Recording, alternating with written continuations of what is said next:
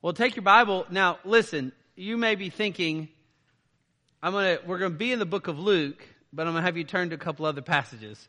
But I promise we're going to come back to the book of Luke, right? So, take your Bible. Actually, you know what? I'll go ahead and fulfill the expectation.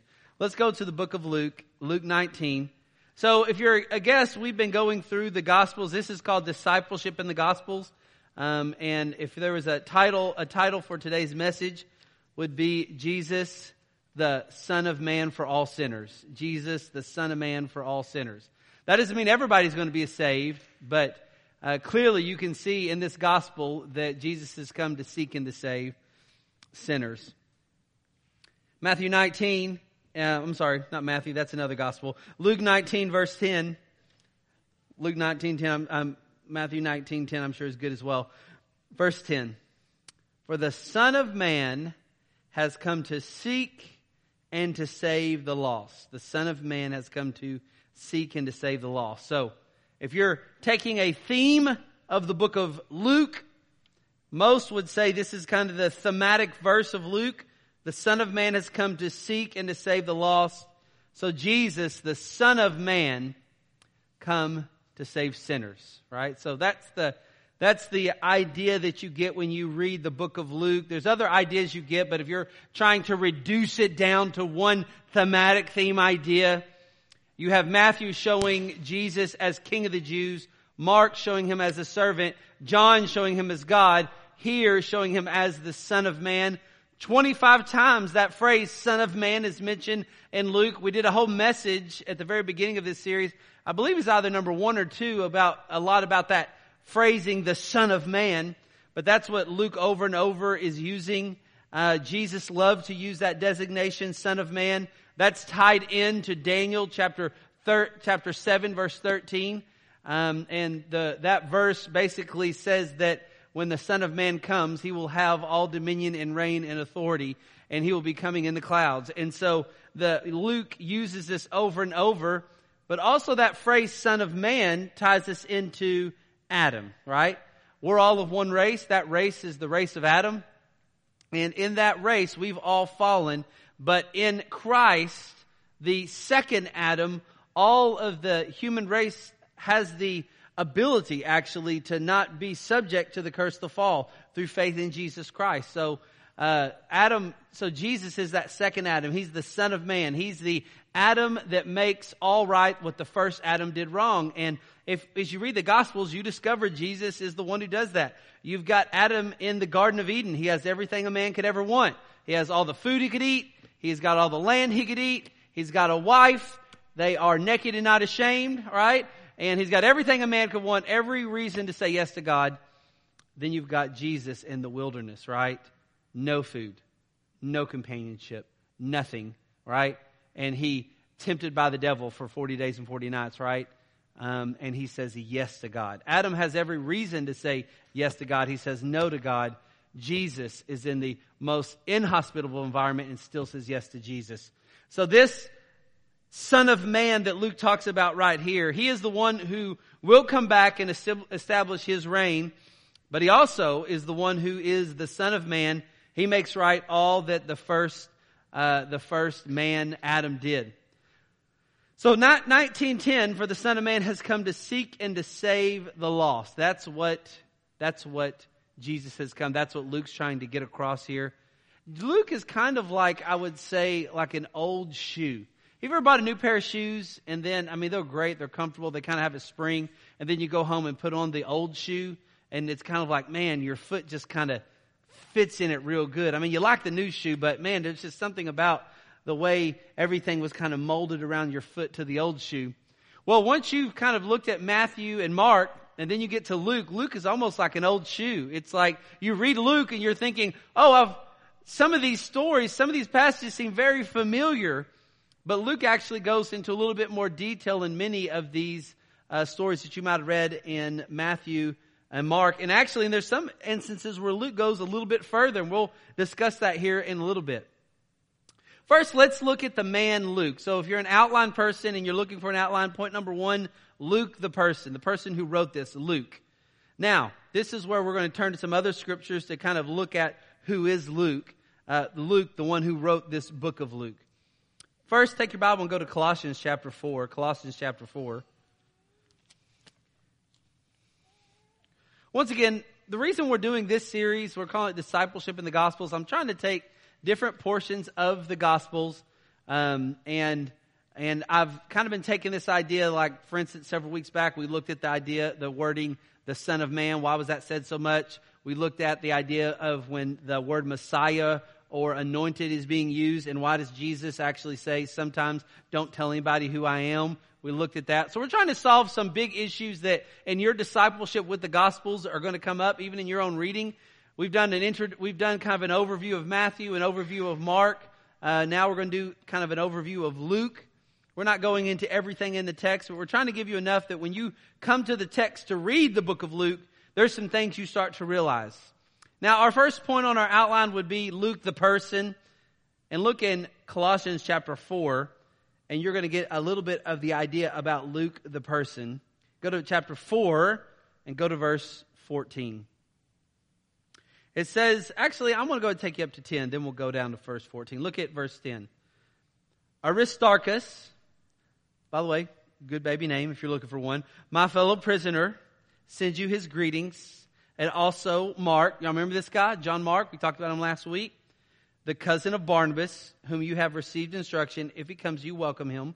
Now, the context of this, Paul is in his first Roman imprisonment. This is what's called a prison epistle. He's in a Roman prison. Mark's there with him. Aristarchus is there. Verse 11.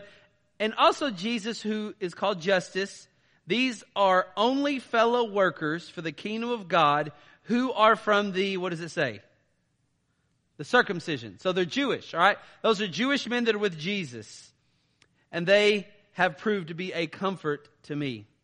Epaphras, who is one of your number, a slave of Christ Jesus, sends you his greetings, always striving for you in his prayers, that you may stand complete and fully assured in all the will of God. Verse 13, keep looking. We'll come to Luke. For I testify for him that he has a deep concern for you and for those in Laodicea and Hierapolis. So we got some people that are with Paul, his first Roman imprisonment. We got some people there. Some of them are of the circumcision. They're Jewish, but there's some Gentiles there. And we have one guy in verse 14 who's not in the circumcision. He's a Gentile. In verse 14, he says, Luke, the beloved physician, sends you his greetings, and also Demas. So, Luke, this is the guy that wrote the Gospel of Luke, and here we can see that he is actually a Gentile. So we're dealing with a man who is non-Jewish. The writers of your scriptures are Jewish men, but you have Luke here, the only Gentile New Testament writer, and he's a Gentile. He's writing.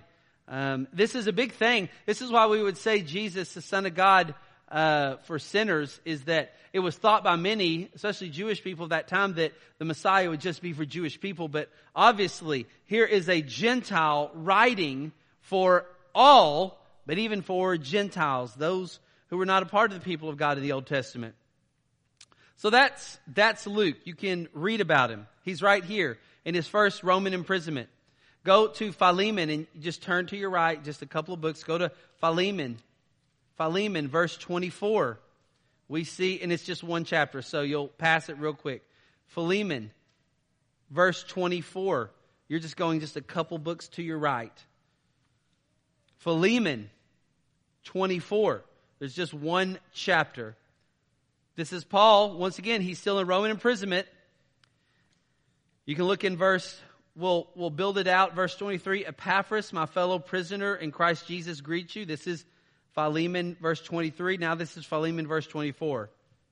As do Mark, Aristarchus, Demas, Luke, my fellow worker. Right? What's really interesting is Luke, his name is not mentioned. He doesn't talk about himself in third person or anything when he writes the book of Luke. We don't really get a lot of information about Luke, but there are a couple of places where his name is mentioned, so we can kind of track chronologically where is Luke at. So Luke's a Gentile. When we read other passages in Scripture about Luke, we find out, and we're not going to really spend time going to it, but if you're a note taker, you can write down Acts chapter 16. If you're a note taker, Acts chapter 16, verse 6 through 11. Luke is with Paul during his second missionary journey. You can write down Acts chapter 17, verse 1. Luke basically stays put in Philippi at the second journey. And you can write down Acts chapter 20, verse 5. Luke actually gets picked back up at the third missionary journey, right? So, of Paul. So, Luke is a guy who's been around. He's really been around the Apostle Paul a lot. Second, third missionary journey, you can see Luke around. Luke's a Gentile. But also go over to 2 Timothy. I want to show this to you about Luke. 2 Timothy chapter 4, verse 11. In 2 Timothy, this is Paul, what would say during his second Roman imprisonment. This is where he's actually going to meet his death. And in 2 Timothy chapter 4, verse 9, 2 Timothy chapter 4, and you would only have to go from Philemon just to your left, just a couple books. Be diligent to come to me soon, he says, for Demas, having loved this present age, has deserted me and gone to Thessalonica. This is 2 Timothy chapter 4, verse 10. Crescens has gone to Galatia, Titus to Dalmatia. And then look at verse 11. Only who is with me? Luke. Only Luke is with me. By the way, remember we looked up last week, pick up Mark and bring him with you, for he is useful for service to me. Remember, Mark kind of has redeemed himself by the end of Paul's life for leaving the missionary journey earlier we talked about last week. But look, Luke is faithful. He's a faithful companion to Paul. We see it picked up through the second and third missionary journeys. That's Luke. That's who we're dealing with. He is Dr. Luke, many would call him. He is the beloved physician. If you know anything about physicians of that day, if you're a physician nowadays, you have a high esteem, right? And people think high of you, right? Now, HR may not, right? If you're like a cowboy physician, but everybody else thinks like you're great. But in their day and age, physicians weren't seen as great people. They weren't. They were kind of seen as charlatans. A lot of times, some of their medicine was actually suspicious, and they were known for draining people of resources and really not having a great remedy, right? Sometimes their medical science at that time was not always hard science. But Luke seems to be a different guy. He is the beloved physician. Physicians weren't typically loved. They were kind of looked at with a lot of suspicion that they basically, peddled a bunch of snake oil kind of thing. So, see, you could almost probably go in their society like tax collector, physician, right? Fisherman, which is just kind of hilarious, right? What are the type of people that are following Jesus, right? It's not just all those that have all the accolades. So this is the guy we're talking about, Luke. That's a little bit about him, his tie to Paul, his missionary journeys. He's a faithful co-laborer with Paul. I would say not everybody's sure where his conversion happened, but if I had to pin it, a lot of people think he was saved at Antioch in Acts chapter 11. It would be during that time. A lot of people think that's where his conversion probably was. He was not an eyewitness to anything. So when he writes the book of Luke, he's not a guy that was there and saw what was going on. We'll talk more about that in a minute. Let me give you some more background about him that you probably already know now that I've just told you. Actually, I already told you his background. Look at that. Keep moving here. But we're still on point number 1, Luke. His professional life, I already told you he was a physician. But also, when you start reading the book of Luke, you find out he's also a historian. And he's also a very good writer. He's able to write in such a way that he can paint a picture. There was this guy by the name of Charles Spurgeon. You ever heard of this guy, right? Great Baptist preacher of yesteryear in England.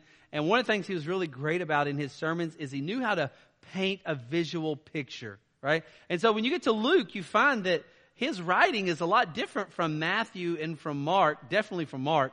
Mark's just kind of getting to the point. But Luke kind of pulls you in and uses vivid imagery sometimes just to kind of pull you in. For instance, now you can turn over to the book of Luke where it probably all makes sense. Like, oh, we're looking at the book of Luke. Why would we not be in Luke? Go to chapter 22. I want to show you, there's different places, but I think these will be probably more memorable to you. We're just looking at Luke the person. Large vocabulary, gifted communicator, gifted physician. You remember when Jesus is in the garden, and you remember when it says, and he sweat, as it were, great drops of blood? You know what I'm talking about, right? You go to Luke chapter 22, look in verse 43. Now an angel from heaven appeared to him, By the way, he gives some details that not other gospel writers give. We're in the Garden of Gethsemane, right? The garden, not let this cup pass from me, not my will, but what? But thine be done, right? Okay. But notice this in verse 43. Now an angel from heaven appeared to him, strengthening him. The other gospel writers don't talk about this angel coming and strengthening him in the garden. But even notice this. And being in agony. One of the things you see about Luke is he's a physician. He notices things. And he's very descriptive. He's showing the agony and the emotion that Jesus is in the moment. But also, he prayed very fervently. And his sweat became like drops of blood falling down upon the ground. This is in the Garden of Gethsemane. Matthew, Mark, John, they don't talk anything about great drops of blood like sweat like from the ground. They describe the garden of Gethsemane, but they don't go to this kind of length and detail, even mentioning the angel. Because Luke is a guy who is really a gifted historian. He's a gifted physician. He's very articulate. More than likely, he trained at the same school of Tarsus that Paul did. And so he's a really gifted man, and you can see that even in the fact of his writing. He's also a man of prayer and praise. If you really notice all the gospel writers, this man, out of all of them, really records a lot of praise. When you get to the very beginning of Luke, he captures Mary's song of praise in chapter 1, verse 46 through 55. Zacharias, John the Baptist's dad, he captures the praise that Zacharias has. Remember, the angels are praising Jesus, right? In chapter 2, the infant Jesus, that's in chapter 2, verse 13 through 14. Even this guy, and we'll look at him a little bit later, a guy named Simeon. You remember this guy when they come to the temple for consecration, and Simeon kind of recognizes, like, wait a minute, this is the Messiah we've all been hoping for. He records the praise that Simeon has. So Luke is a guy who, even as a man who pays attention to prayer and praise. In fact, he records more prayer segments in his gospel than the other gospels. Tradition says that he died as a martyr in Greece. Some others say he died of natural effects at age 84. Who knows what the truth on that is, but I do know this. Here is the man Luke. He's a beloved physician. He's a companion of Paul. He is an eyewitness to what he writes in here. And he compiles something that's very accurate so that we today could know that Jesus was the Son of Man for sinners. Now, if you're taking an outline, point number 2 on the outline, that's a little bit about the man Luke who wrote this. The date of writing. This one's a short one. Most all would agree that he wrote this around 60 A.D., and then there's a companion book to this that is the book of Acts that he wrote in about 62 A.D. So we're dealing with Luke writing events about 35 or so years after the cross when this writes. Now go over to Luke chapter 1, and now we're going to look at point number 3, Luke's sources. If you're going to write something, what are your sources? Now, wouldn't it make really kind of sense, right, that we got the book of Matthew. Matthew was an eyewitness, right? Matthew was one of the disciples. He's hanging out with Jesus. So we would kind of, with Matthew's gospel, we would go, oh, you saw a lot of this. So, that's really good. John, the book of John. John was a disciple of Jesus. John would have seen firsthand a lot of things that were going on.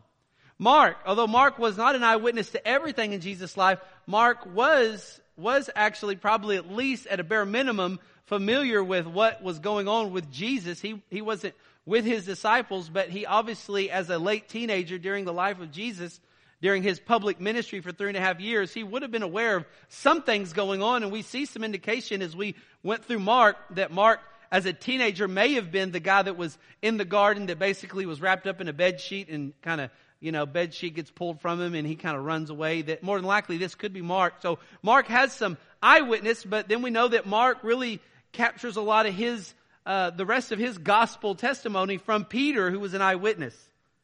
But Luke did not get to see the life of Jesus. Luke was not there. He was not in Jerusalem. He was not there. So Luke is an eyewitness. He's gathering eyewitness testimony and writing a gospel. Now, go to chapter 1, verse 1, and I want to point out some things that are really interesting about Luke and the sources he's pulling from. He says in verse 1, chapter 1, insomuch as many have undertaken to compile an account of the things that have been fulfilled among us. First, I want you to notice this.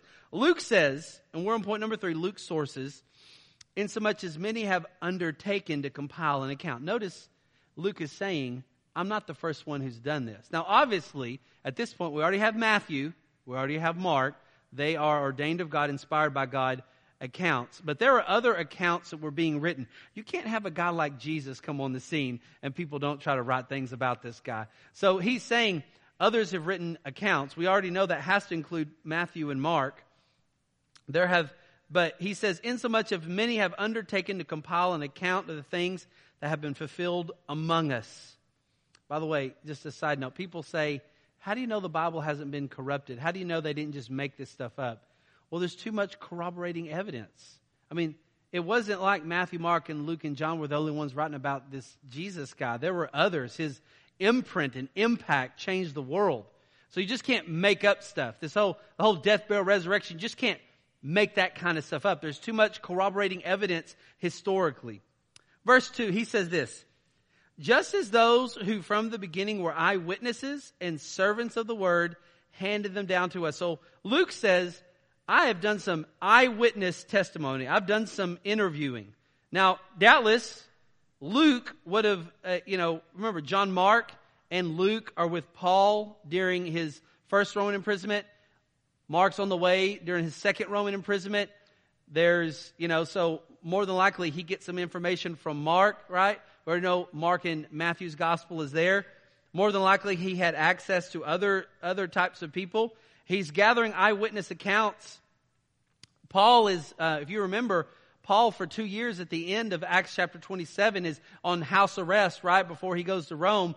And it's supposed by many that during that time, that's probably when Luke did a lot of gathering his testimony. So there would have been people that would have been around in that area of Israel, such as the eyewitnesses of the Jerusalem church, Jesus' mother, the 70 who were sent out, the 120 believers before Pentecost, the 500 who saw Jesus ascend. There would have been many who would have saw the life of Christ, let alone the Holy Spirit inspired him. But he says in verse 2, from the beginning were eyewitnesses and servants of the word, handed them down to us. So Luke is gathering eyewitness testimony. And here's what's interesting. When you read Luke's gospel, he includes things that Mark doesn't have, that John doesn't have. And that doesn't mean he's making up things. If anything, that tells you this must be an accurate representation. Because when Luke writes something, if you're just creating flimsy things out of the air, that would immediately have negated the historicity of this gospel. What Luke writes must have had some validity, so much so that although Mark may not write about it or Matthew, because they're not trying to, when they write their gospels, they're not trying to capture every single detail. They have certain things they're trying to accomplish about the life of Christ. The fact that Luke would say great drops of blood, right, means that must have been actually very true. Mark and Matthew's gospel, that wasn't one of their purposes to include that, but Luke, being a guy who loves literature, who has a keen sense of even being a physician typically notices small things like dropping on the ground. Even interesting, when you read the Gospels when you read like Peter, you remember Peter, we all know Peter, right? Peter denies Christ, right? Well, even when you read in chapter 22 of Luke, Luke's the only one that records that once Peter does that last denial, that he locks eyes with Jesus about it, right? That like the other gospel writers don't even write about that, but it does here in Luke, which is very interesting. Keep looking at verse 3. Luke says, it seems fitting for me as well, having investigated everything carefully from the beginning, to write it out for you in orderly sequence, most excellent Theophilus. So this brings us to our fourth point. So our fourth point is Luke's accuracy.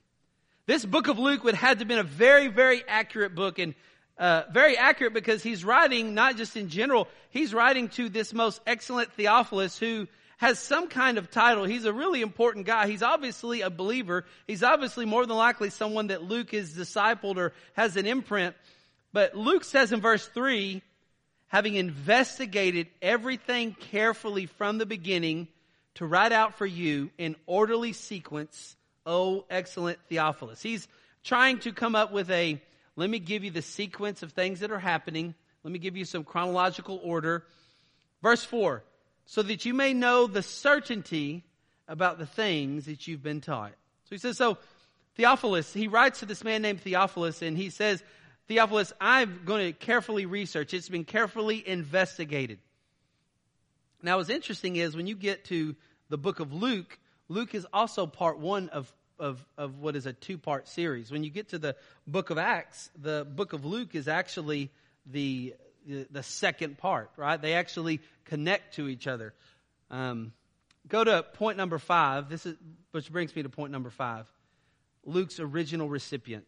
In the text, you saw Luke's original recipient, verse 3, this excellent Theophilus. Now, there's a lot of speculation about who Theophilus is. He obviously is a believer. He's obviously someone who's interested in the truth of the gospel. In Josh McDowell's Evidence That Demands a Verdict, he actually says that Theophilus was more than likely someone of also at the same time some kind of powerful position that Luke is writing about the life of Christ and how the life of Christ through the Holy Spirit is moved through Acts to justify all of what Paul has been doing. Because if you get to the end of the book of Acts, Paul is on Roman trial. And so Josh McDowell has said that actually Luke, when he writes this, he writes an accurate account, but he writes it in such a way that it could be used in a court of law. It could be used to justify why Paul has been talking about this Jesus who died and was resurrected. Very plausible. I think it's interesting, though, that he's writing to this man named Theophilus. That's the first original recipient. This Theophilus is obviously not someone who is Jewish, which once again, Jesus, the Son of Man for sinners. He's for the world. He's for all. He's a Gentile writer is writing to a Gentile, telling about an orderly account, an accurate account of all the eyewitness testimony about who Jesus is, that he is, Luke 19:10, the Son of Man who has come to seek and to save the lost. Now, what's interesting about the word Theophilus, that word Theophilus means lover of God or loved by God, Theophilus. By the way, have you noticed no one names their kid Theo anymore? You know? If all y'all remember, if you're a child of the 80s and the early 90s, is when I say the word Theo, what show comes up in your mind? The Cosby Show, right? I often wonder sometimes, like, that was a very popular show, actually, from what I remember.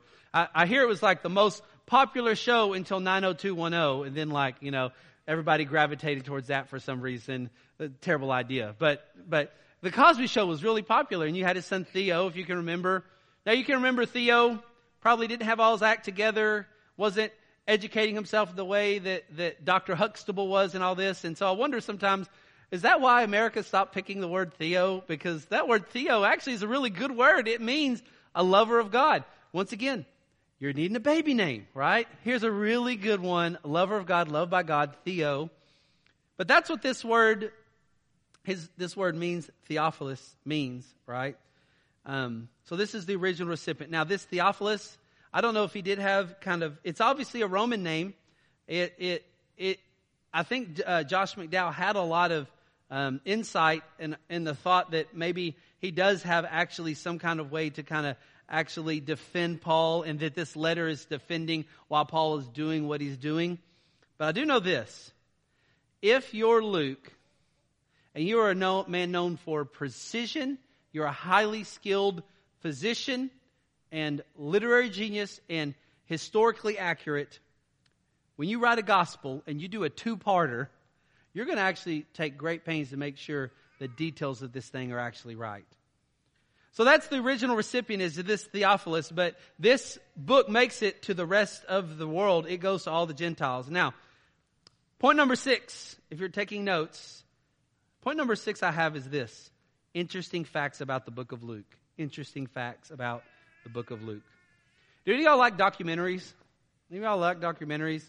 There's only so much I can take of just sitcoms and TVs and movies. At some point, it's like, this is the same story told over and over, right?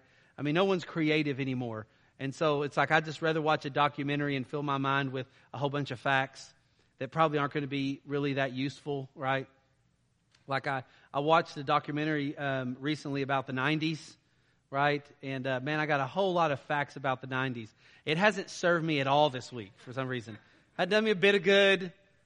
Hadn't helped me at all. But man, that's just better than another Marvel movie at times, right? Here's some interesting facts about Luke. Like I told you, it's a 2-volume set. So I just showed you chapter 1, verse 1 through 4. Hold your place there and go to the book of Acts, which just turn over a handful of books to your right. Matthew, Mark, Luke, John, Acts. And then look at Acts chapter 1, verse 1. He says, the first account. This is Acts chapter 1, verse 1. The first account, who does he say? Theophilus. I composed about all that Jesus began to do and teach. So he's referring back to his book, the book of Luke. Then he says, until the day when he was taken up to heaven, after he had been given the Holy Spirit, had been given orders to the apostles whom he had chosen. So now Theophilus, now Luke is writing to Theophilus saying, here's part 2. I wrote about the life of Jesus. Now I want to write about what the life of Jesus through the Holy Spirit is now doing in the church. And he kind of goes forward with the book of Acts. So that's just fun facts about Luke's gospel. His gospel, if you read the book of Luke and you read the book of Acts together, it spans about 6 decades of history, right? So if you want to get a good breadth of understanding the New Testament, if you were to read Luke and Acts, you're actually going to have a great understanding of the breadth of basically 6 decades of gospel work. 40%, another interesting fact, 40% of the material in Luke's gospel is not found in the other gospels. And actually, half of the words in Luke's gospel are actually the words of Jesus. So if you're looking for, man, what gospel has the most red letter edition kind of stuff, it'd be the Gospel of Luke. Luke's gospel, other interesting facts about it. Luke, out of all the writers, Luke actually captures the idea of the doctrine of justification more than the other gospel writers. If you're a person who likes to take notes, you could write down Luke 18:14. You can write down Luke 7:36 through 50. You can write down Luke 15:11 through 32. Luke 19:1 through 10. Luke 15:11 through 32. Does anybody know what Luke 15:11 through 32 is? A real popular parable. The prodigal son. Everybody knows that one, right? But it's interesting. That's Luke. And that prodigal son is one that actually shows you justification. Justification means you're declared righteous, not by anything you've done, right? Remember in the prodigal son, the prodigal comes back. He's just throwing himself on the mercy of the Father, right? He's realized that he's gone and spent everything in righteous living. So he's one who talks about this idea of justification, declared righteous by God's own work. By the way, I don't know if I should give it away or not. Am I allowed to tell people that you're preaching here in a couple weeks or anything like that? I'm allowed to. I just did, so too late now. So, by the way, Austin's going to be preaching here in a couple weeks here. I'm looking forward to it. We've been talking about it. He's going to preach on justification. Now you're stuck. Now you're going to have to preach it, right? So we're looking forward to that. So he's the one that talks about justification the most, right? You got the parable of the prodigal son, which, by the way, the parable of the prodigal son, not in Matthew, not in Mark, not in John. It's unique to Luke's. What's also interesting about Luke is Luke talks more about women than the other gospel writers. All but 5 chapters. Every chapter but 5 chapters of Luke has some kind of story that involves women, right?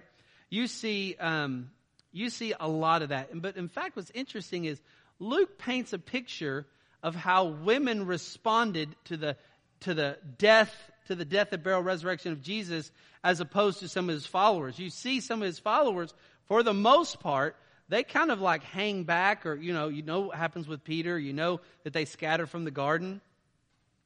Palmer Robertson had this to say regarding women in the book of Luke. He says, women display uninterrupted devotion to Jesus by mourning and wailing as they follow him to the place of the crucifixion, while his disciples abandon him.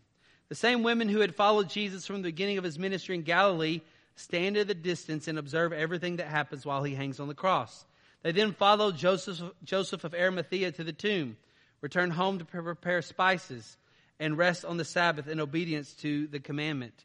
Luke even catalogs that women are the ones that discover the empty tomb. So you find Luke, even in his gospel, he does something that's very interesting, is he's actually mentioning how God is working through women, Not that other gospel writers are chauvinists or anything of that nature, but you find that Luke pays a lot of attention to that. Luke is a man of detail. You'll find in his gospel that he actually pays attention to the marginalized. He pays attention to the poor. He pays attention to the sick. He's a man of detail. He doesn't miss things. What's also interesting about Luke is he tracks the genealogy of Jesus, and he does it differently than Matthew. Have you ever read Matthew's gospel genealogy? How many of y'all love genealogy? Anybody love genealogies? Like you read the Bible, you're like, yes, thank you, right? Or is it more of like, hey, great, that's on my Bible reading plan today. I just have my Bible reading plan today. Let's skip over all these words. Like, what does it mean anyways? What's interesting, I hasten to show you this, but why not? So do this. Go to Luke. Take a look at Luke. This is all free. What's very interesting. Look at Luke chapter 3 and look in verse 23. This is the genealogy of Jesus. Here's what's interesting. Luke takes the genealogy of Jesus from Adam all the way to Joseph. Notice, Jesus is the Son of Man for sinners, right? He's the Adam he's the second Adam makes right all the first Adam. So when you get to Luke's genealogy, he takes from all the way to Adam and gets all the way to Joseph, Jesus' father. Where Matthew in his gospel does not start at Adam, right? He starts at Abraham. Matthew really tries to track Jesus to be the Messiah, the King. He tries to establish his legal lineage. But Luke is not trying to establish Jesus' legal lineage. He's really trying to establish his biological lineage. Now, I know all of us have studied genealogy quite a bit, so I'm going to solve an issue for you. And I may not solve it, I may not, but here's a plausible explanation that may have some merit. What's interesting in Luke's gospel, when he gives the genealogy of Jesus, if you go down to verse 31, you see that it puts Jesus, the son of David, right? We all know that, right? Look at Luke 3:23. You see the son of David. Then after the son of David, we see who?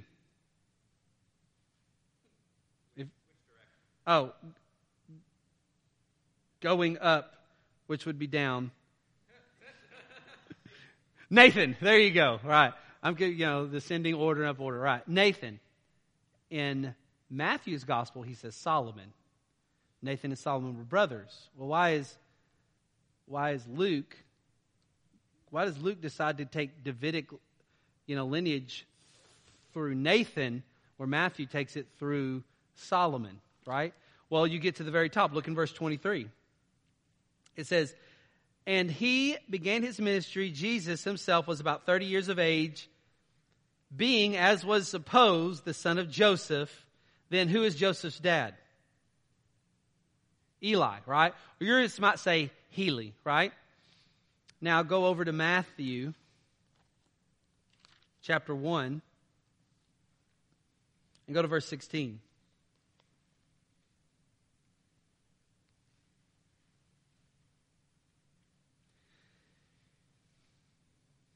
Now already, if you look in Matthew chapter 1 verse 6, it says, and Jesse was the father of David the king, and David was the father of Solomon.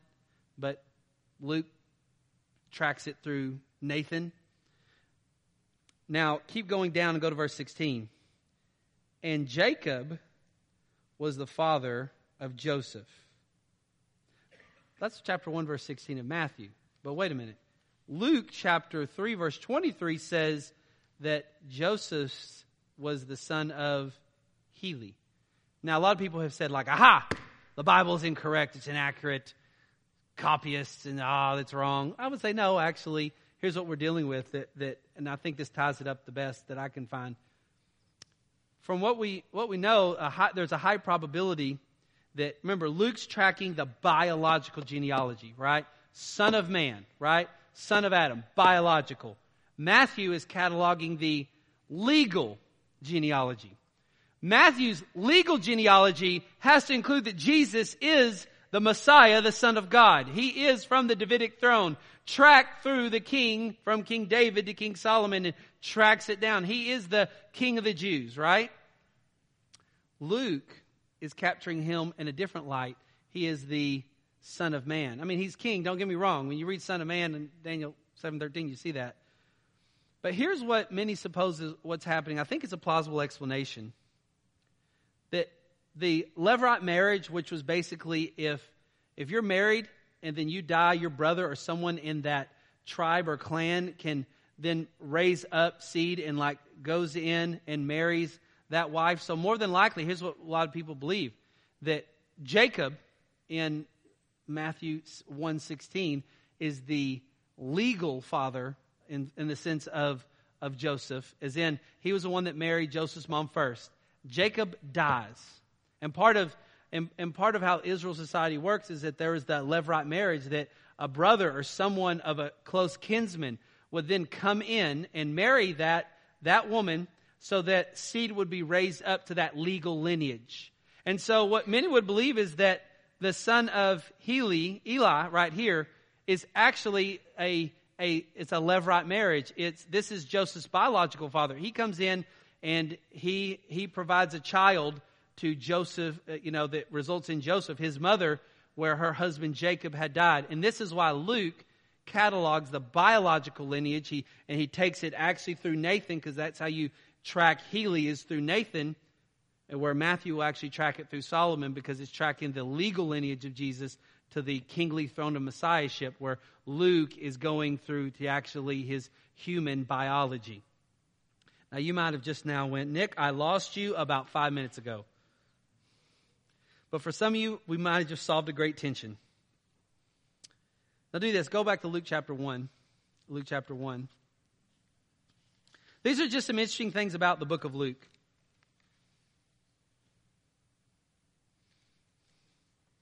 When you look at Luke, the first 4 chapters, it gives us so much about the early life of Jesus that others don't. And I think it's really, it's such a blessing. It's kind of peculiar. For instance, go to Luke chapter 2 and verse 40. Luke chapter 2 verse 40 says, "Now the child Jesus continued to grow and become strong, being filled with wisdom, and the grace of God was upon him."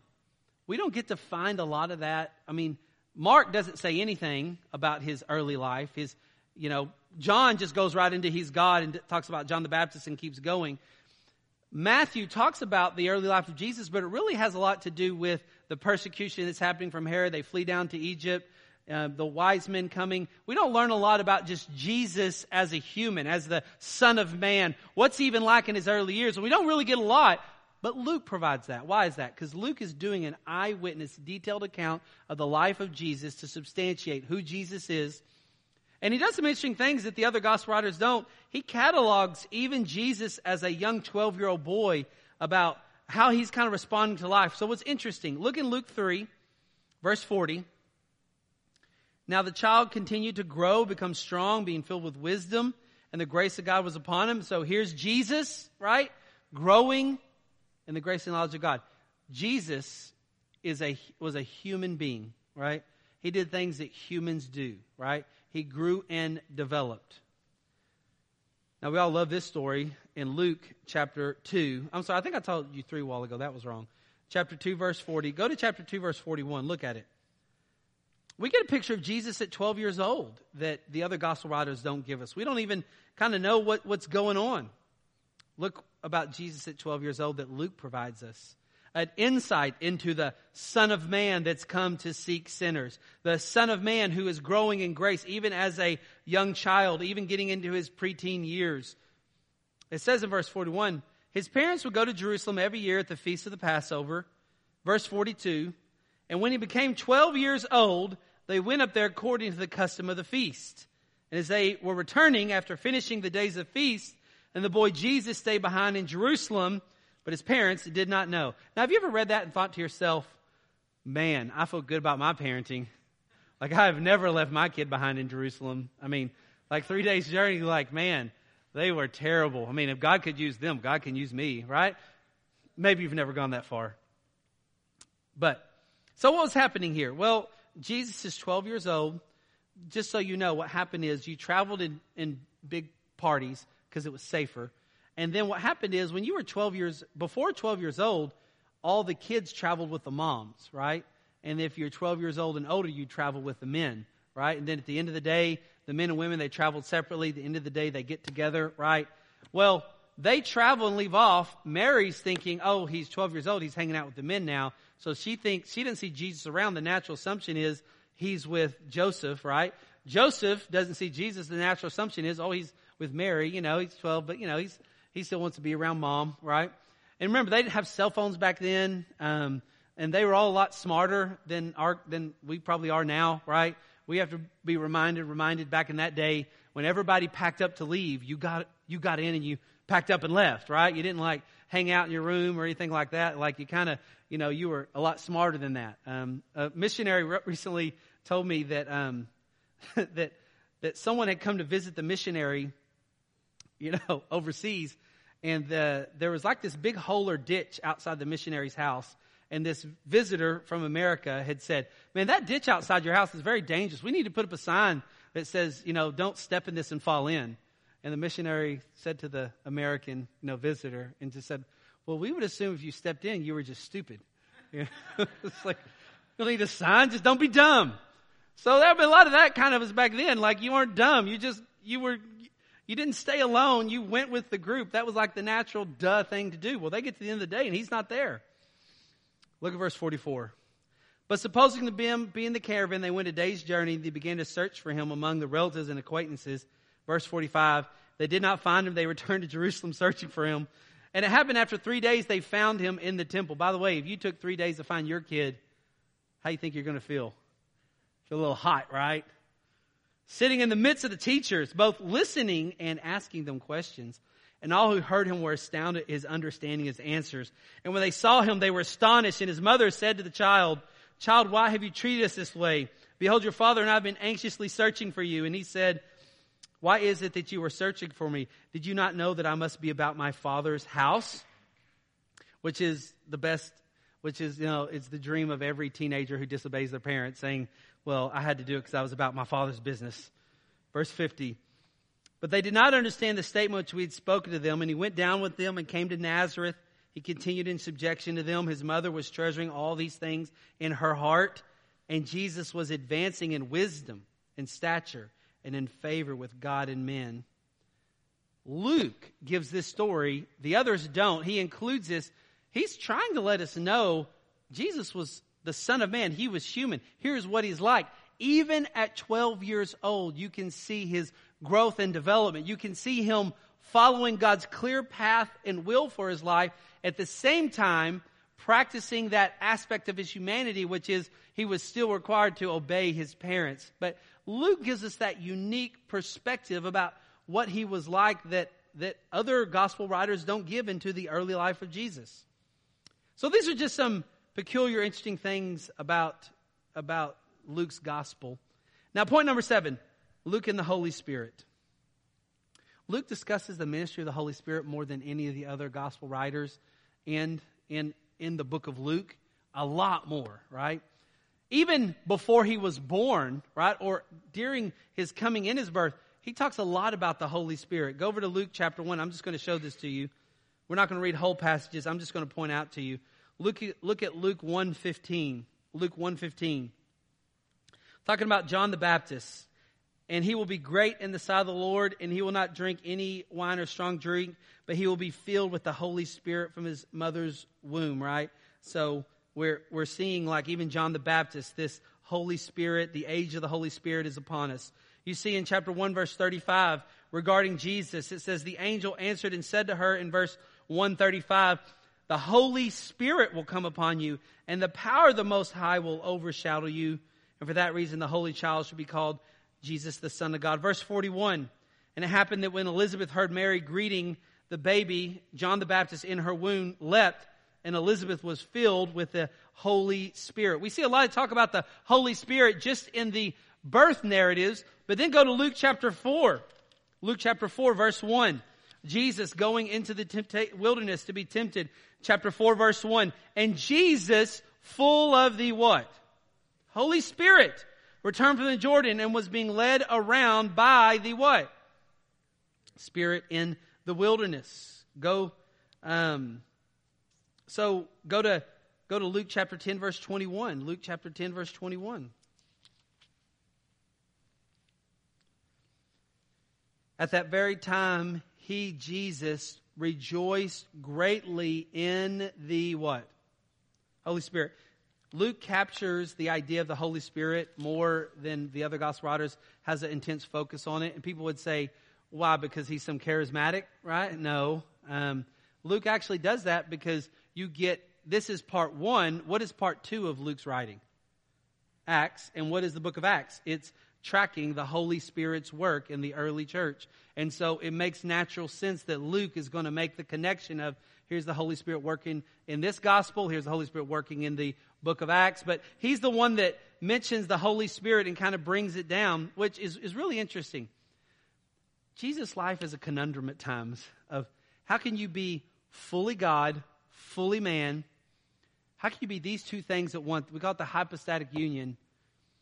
And Jesus relied on the Holy Spirit, walked by the Holy Spirit, obeyed the Holy Spirit, which just to say, like, Jesus' life is a normal life. Like what is a normal life for us? To be led, filled, guided by the Holy Spirit through His Word. So Jesus is a picture of a normal life. Next point, go to Luke chapter 2, and if you're writing down points, here's the next point. Luke gives us a picture of what the Jews who anticipated Genesis 3:15, how they lived. Luke chapter 2. You remember Simeon and do you ever wonder, remember you read the Gospels and you see the Pharisees and Sadducees and it's kind of like, man, these guys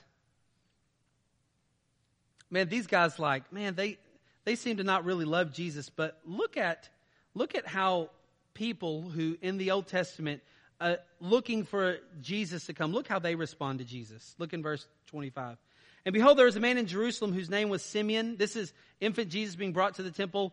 The man was righteous and devout, waiting for the comfort of Israel, and the Holy Spirit was upon him. And it had been revealed to him by the Holy Spirit that he would not see death before he'd seen the Lord's Christ.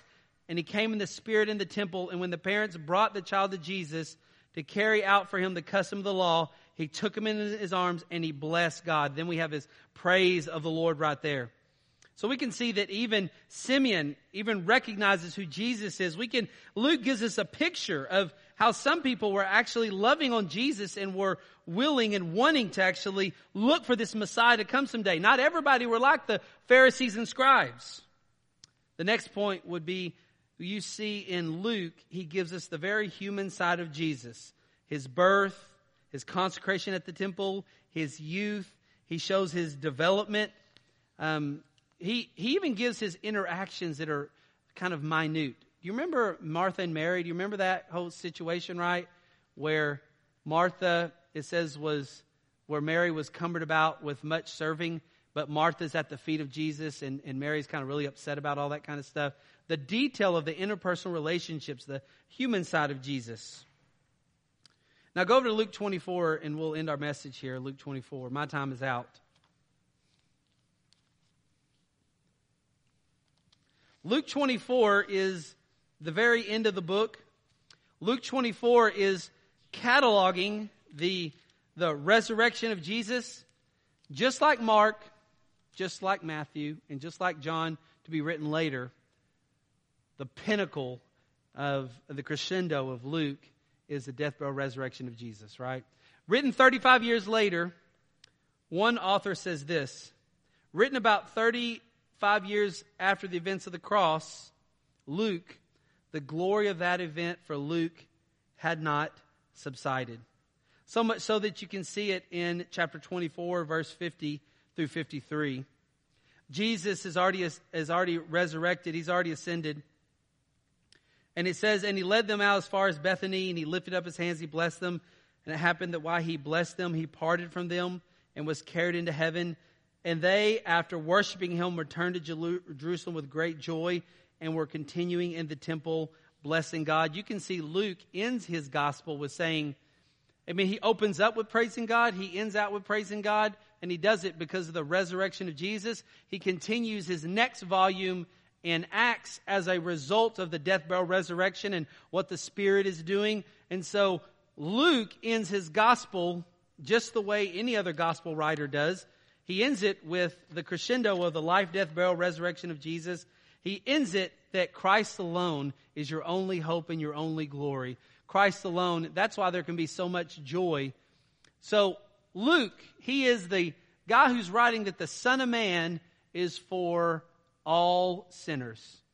And I hope that all of us in here today know Jesus, who has come and taken away our sins. You can't save yourself by your own works. You can only be saved by Jesus' work. Would you stand and pray with me, and then we'll have a time of singing to the Lord? Father, what a blessing it is to get to have your word, to get to learn about this guy, Luke, and how he wrote about you.